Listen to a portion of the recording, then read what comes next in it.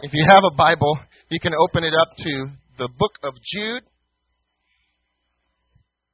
Yep, my friend Mike last week taught me this song. It may help you. Hey Jude, it's in the back, after 3rd John, before Revelations. So we're going to be going through the book of John over the next 6 weeks. The book of Jude. The book of Jude. And this morning we're going to read the first 4 verses together. Jude, a servant of Jesus Christ and a brother of James, to those who have been called, who are loved by God the Father, kept by Jesus Christ. Mercy, peace, and love be yours in abundance. Dear friends, although I was very eager to write to you about the salvation we share, I felt I had to write and urge you to contend for the faith that was once and for all entrusted to the saints. For certain men whose condemnation was written about long ago have secretly slipped in among you. They are godless men who change the grace of God into a license for immorality and deny Jesus Christ, our only sovereign and Lord. The Word of God. Didn't pick that up from Mike, did you, last week? It's pretty cool. See, you remember, so when some more ancient Christian traditions than ours, they conclude by saying the Word of God. Everybody says, thanks be to God. I'm not saying we're going to start doing that, but of course, some stuff like that is pretty cool, isn't it? Because it just causes us to focus in on what's happening. Let's pray for a moment. Lord, here we are reading this letter penned by Jude 2,000 years ago, or somewhere in that neighborhood. We're obviously hearing one side of a conversation here. But Jude obviously cares about the people he's writing to. And he's urging them, because apparently they're in danger, and they don't know it. Lord, would you give us eyes to see and ears to hear what you want to say to us this morning? Illuminate our hearts, that they may be filled with your light through these sacred and ancient words. Help me, Lord, as I do my best to present what you have laid on my heart this morning. And may we all hear from you. In Christ's name, amen. Thank you. You can have a seat. Jude is, we call it the book of Jude. That's a bit of a misnomer, right? The Bible is a collection. The Protestant Bible, the Protestant canon, which means measuring line, not it's a measuring standard, is 66 individual works, roughly, 66. So it's like a miniature library. And when we get to the New Testament, you get to Jude, this is actually a letter. Jude was writing a letter to some first century Christians. Jude is quite possibly the half-brother of Jesus Christ. Quite possibly the half-brother. He identifies himself as the brother of James. Now, normally in the ancient world, people would identify themselves as the son of a certain person. So this James, his brother, had to be kind of a big deal for him to identify himself with his brother. James, the half-brother of Jesus, became the pastor of the church at Jerusalem, basically, and was a very influential figure in the early church. It's fascinating because during Jesus' earthly ministry, his brothers thought, his half-brothers thought he was crazy. At one time, his family came to take him away from his public ministry because they were like, he's just gone off his rocker. And it's just so amazing that after the resurrection of Christ, even Christ's own half-brothers became faithful servants and preachers of the gospel about Jesus. So Jude is writing to these first century Christians, and that's what's going on here. Good question for you. Have you ever had a time in your life when you watched someone you love endangering themselves? I mean, have you ever sat and watched someone you really care about make decisions that put them in incredible danger, and they didn't even realize they were doing it? And you saw them making a mess of their life and hurting themselves and hurting those around them. If you've ever done that, you know how difficult it is. It's just heartbreaking. Have you ever watched and got to the place where you couldn't feel, you didn't feel like you could continue watching silently and still be a good friend? You know what I'm talking about? Like you got to the place where you had to risk the relationship and say something to them. Because you knew if you just sat by and said nothing, they were going down. And you would, even though you didn't make the decisions for them, you would feel partly responsible. If you've ever concluded that you couldn't sit by silently and remain a true friend, and if you've ever actually done it and risked your relationship by saying something, you know what kind of courageous love that takes. Now, some of us like confrontation. Most of us do not. But when we finally get to the place where we have to say something to someone we love, it's tough. It's so difficult. Jude is writing a letter like this. It's a kind of intervention. It's a kind of intervention into the lives of some early Christians that he really cared about. He just couldn't stand by silently and watch their lives and their community be destroyed. The danger that Jude is writing these early Christians about is still a very clear and present danger for followers of Jesus today. It's a very real and present danger even for our church. The greatest dangers we face as followers of Jesus, as a church together, the greatest dangers we face don't come from outside of us. They come from within us. So what was this great danger? Over the next 6 weeks, we're going to go through this letter, all the way through it. It's only one chapter, 24 verses. But we're going to read it and study it together. But in the spirit of good music, I'd like to present to you what I feel is is the main danger that Jude is writing about here. So, check it out. Nice. We're going to have a few more of those throughout this series. Jude was writing because the church, not in this particular way, the church, the community he was writing to was being sabotaged from the inside, from godless people. The church was being sabotaged from the inside, from godless people. Which, to me, begs the question, how did the church not see it? How did they miss what was happening? Why did Jude have to write them? Obviously from a distance. How come Jude could see it and they couldn't? That's kind of scary to me, actually. Because these weren't stupid people. Sometimes you look back in history and you think, well, they were just like a bunch of cavemen or something that made grunting noises instead of communicating. These are intelligent, bright people that love Jesus like you and I. How come they didn't see what was happening? As we continue reading Jude, I think we'll discover that it very well could have been that the church was looking for godliness in all the wrong places. They were looking, well, maybe not all the wrong places, but they weren't looking to the right place to discern who people were and what it really meant to be a disciple of Jesus. These godly saboteurs, as we read just the introduction to this letter, there's some things that stand out. They apparently attended church meetings. They were involved in the community. Now, they may have been preachers, that there was wandering preachers in those days, just like there's kind of some wandering preachers today. So they may have come to the church from the outside, but they became a part of this community. They sat at their feasts. They feasted with them. They ate with them. There's a good chance they even taught and preached in those communities or in this church. And there's the crazy thing. They taught and preached apparently the right things, because Jude isn't writing them combating like false teaching as far as ideas. It's not ideas that Jude will be talking about in the letter.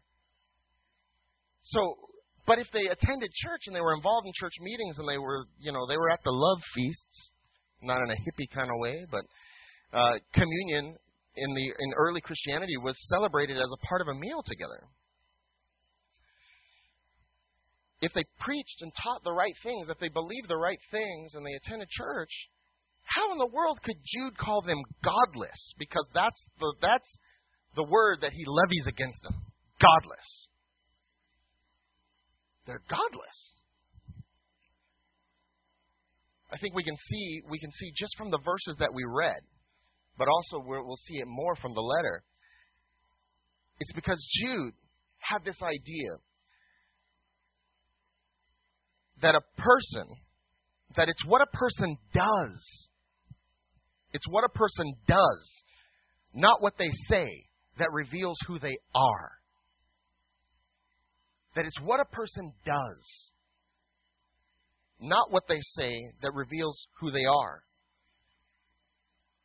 Right from the verses that we read, it said the saboteurs, these people, these imposters, had infiltrated the community, and they had talked about the love and the grace of God. They talked about, Jesus, if they were with us today, they would say, Jesus loves everybody. We're forgiven by grace alone, by faith alone, that's it. We don't earn our way to heaven or forgiveness or anything like that. And that's true. We're saved by just God loving us. Why? I don't know why He loves. I don't know. I can come up with reasons why I think that God would love you. But when I look at me, it's amazing to me that God loves me. It amazes me. Why would you love me, God? Seriously, I should have been perfect by now. I've been in ministry, I think, like 15 years this year. And I would have thought that I'd be walking on water by now or something. But I know I see my brokenness more clearly than ever. And I have high moments and low moments with my faith. And so it does amaze me. It blows my mind that God loves me. It's mysterious. Why do you love me? And I'm sure that many of us, we feel like that. We feel that way. We're humbled by God's forgiveness. And it's overwhelming for us. But these people went a step further. They said, well, since God loves me, apparently, and God forgives me freely, it doesn't matter what I do at all. It doesn't matter how I live, whatsoever. Because God loves me and forgives me anyways, and so it makes no difference what I do, from a practical standpoint, because I'll just, God will forgive me for whatever. And maybe they went even deeper than that and came up with some ways of understanding things that led them to conclude that their lifestyles and their choices really didn't make a difference when it came to their relationship with God and the church. And Jude was saying they were wrong, desperately wrong. They used the love and the grace of God as a license to live blatantly immoral lifestyles. Blatantly immoral. And apparently these guys didn't even try to hide it.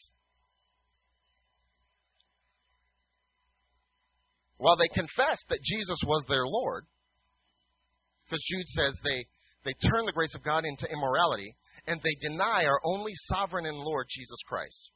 Well, certainly they weren't going to be a part of the church if, a real part of the community, like in it, involved to that degree, if they were denying that Jesus is Lord. Outwardly, with their words. They weren't denying that Jesus was Lord with their words. They were denying that Jesus is Lord with their lives. They denied Him as Lord when they chose not to follow and live according to His teachings.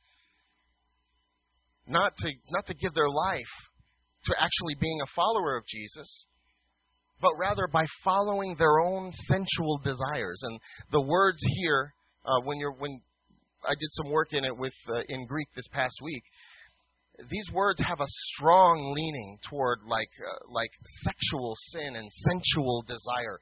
This is the same kinds of passions and worldliness that drives everybody in the world. Everybody.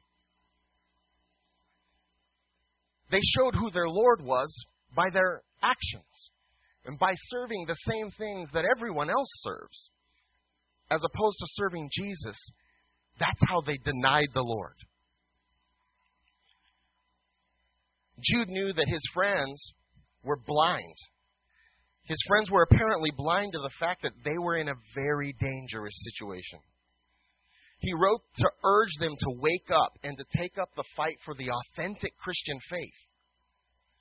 The faith that is revealed as much, if not more, by what we do than what we say. How we live. Our whole approach and orientation to life is different as followers of Jesus.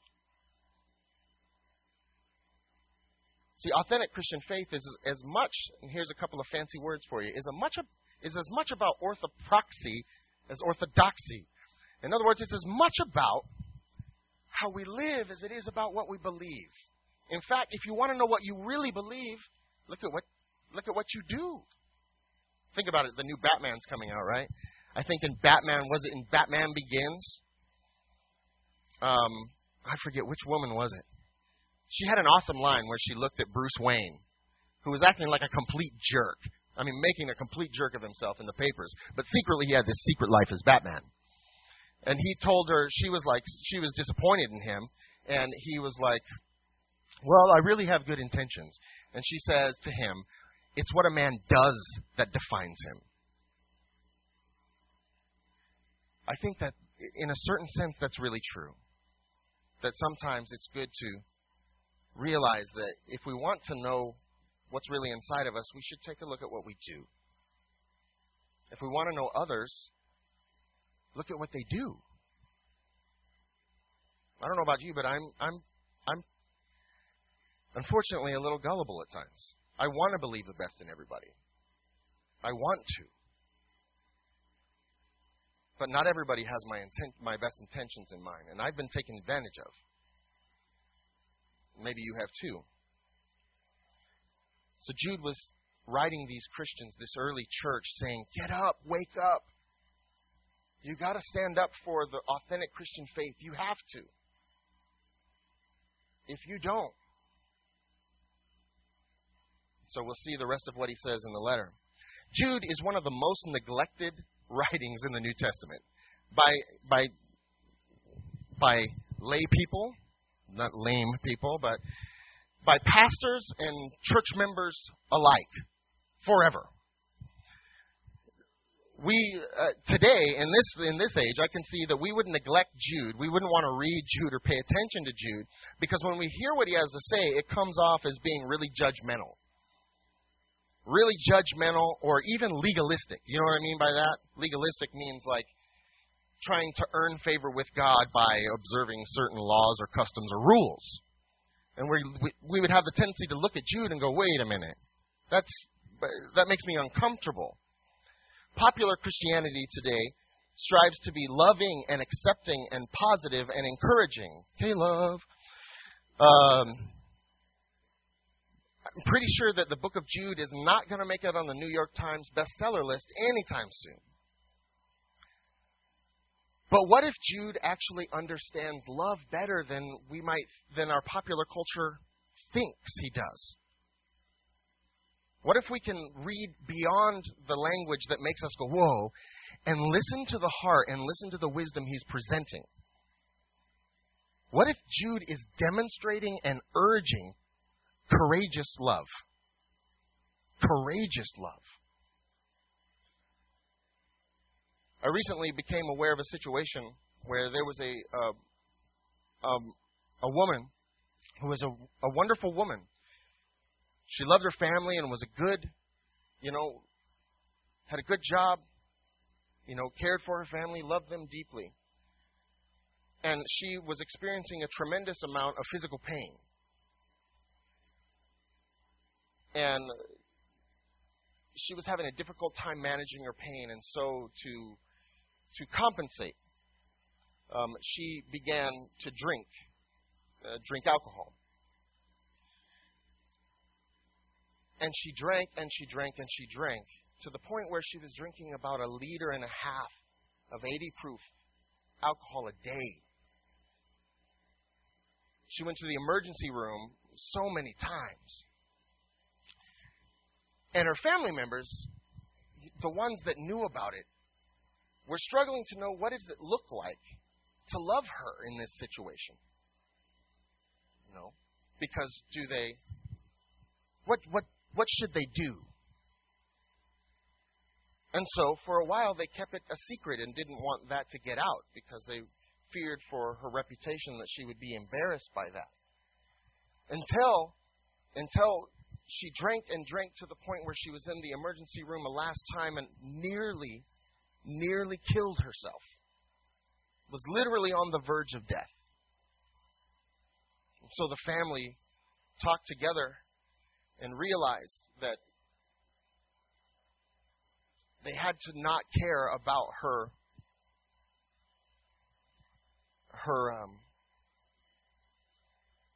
need to have that kept secret anymore. And so in the hospital room one night, they outed her to her doctors. And it made a big difference, because the doctors could look at what was going on inside of her system. Human beings can't drink a liter and a half of alcohol a day, and do that continuously and live. For those of us who enjoy our wine and spirits and drinks, there is something to thinking about the word intoxication, because the word tox is in it. And so she literally almost killed herself. At that situation, the very excruciatingly difficult situation, to love by confronting her was the right choice. Wasn't it? Wasn't that the right choice? I can see how an immature love at that point would have lovingly continued to conceal her habit that was killing her. But a mature love and a courageous love had to confront the situation. For the sake of the person. For the sake of this woman. She lived. She lived and stopped drinking. And last I heard, hadn't touched a drink since that day. Jude couldn't stand by and watch his friends' lives and their community be destroyed. They were in danger because their love was too accepting.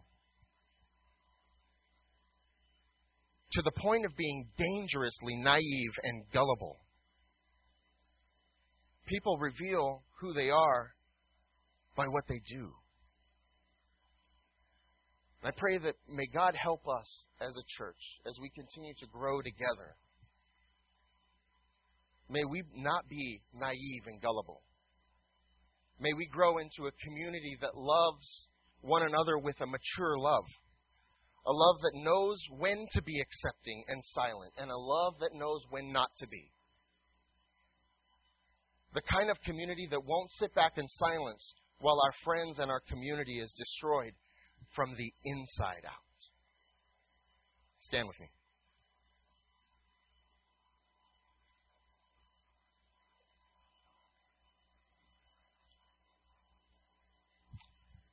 Let's pray. Lord, thank you for this time that we've gathered together. Thank you for Jude. Lord, Jude challenges me. Jude makes me uncomfortable. Jude makes me squirm. Jude makes me look at things I don't want to look at. But thank you for it.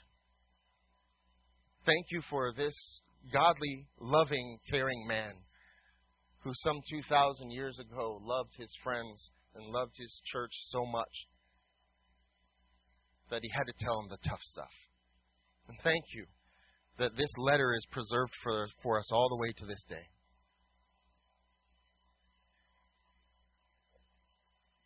Lord, surely among us today, there are some of us that are probably looking at our own lives, realizing we ought to make some changes in some areas. that we ought to submit certain areas of our lives once again to your lordship. I pray that we don't feel condemned, but rather that we would feel richly and courageously loved by the writings of Jude this morning and by your Holy Spirit. We're loved. We're not condemned. And that we would realize that we can turn to you and you forgive. You wash that stuff away. We're not trying to live up to some standard so you will love us. You love us richly and deeply. You want us to be free. You want us to be free. And the things you warn us against enslave us. They hurt us. Like that mother who was endangering not only her own life, but her entire family. Her relationship with her spouse and kids, grandkids, was being destroyed.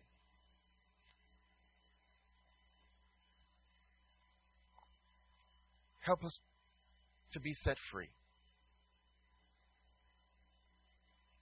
And Lord, help us to be the kind of friends that love with a mature love.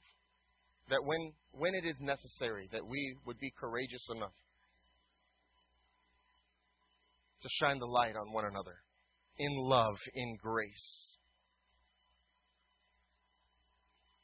so that we, ourselves and our community, may go on and live into the full blessing that you have for us.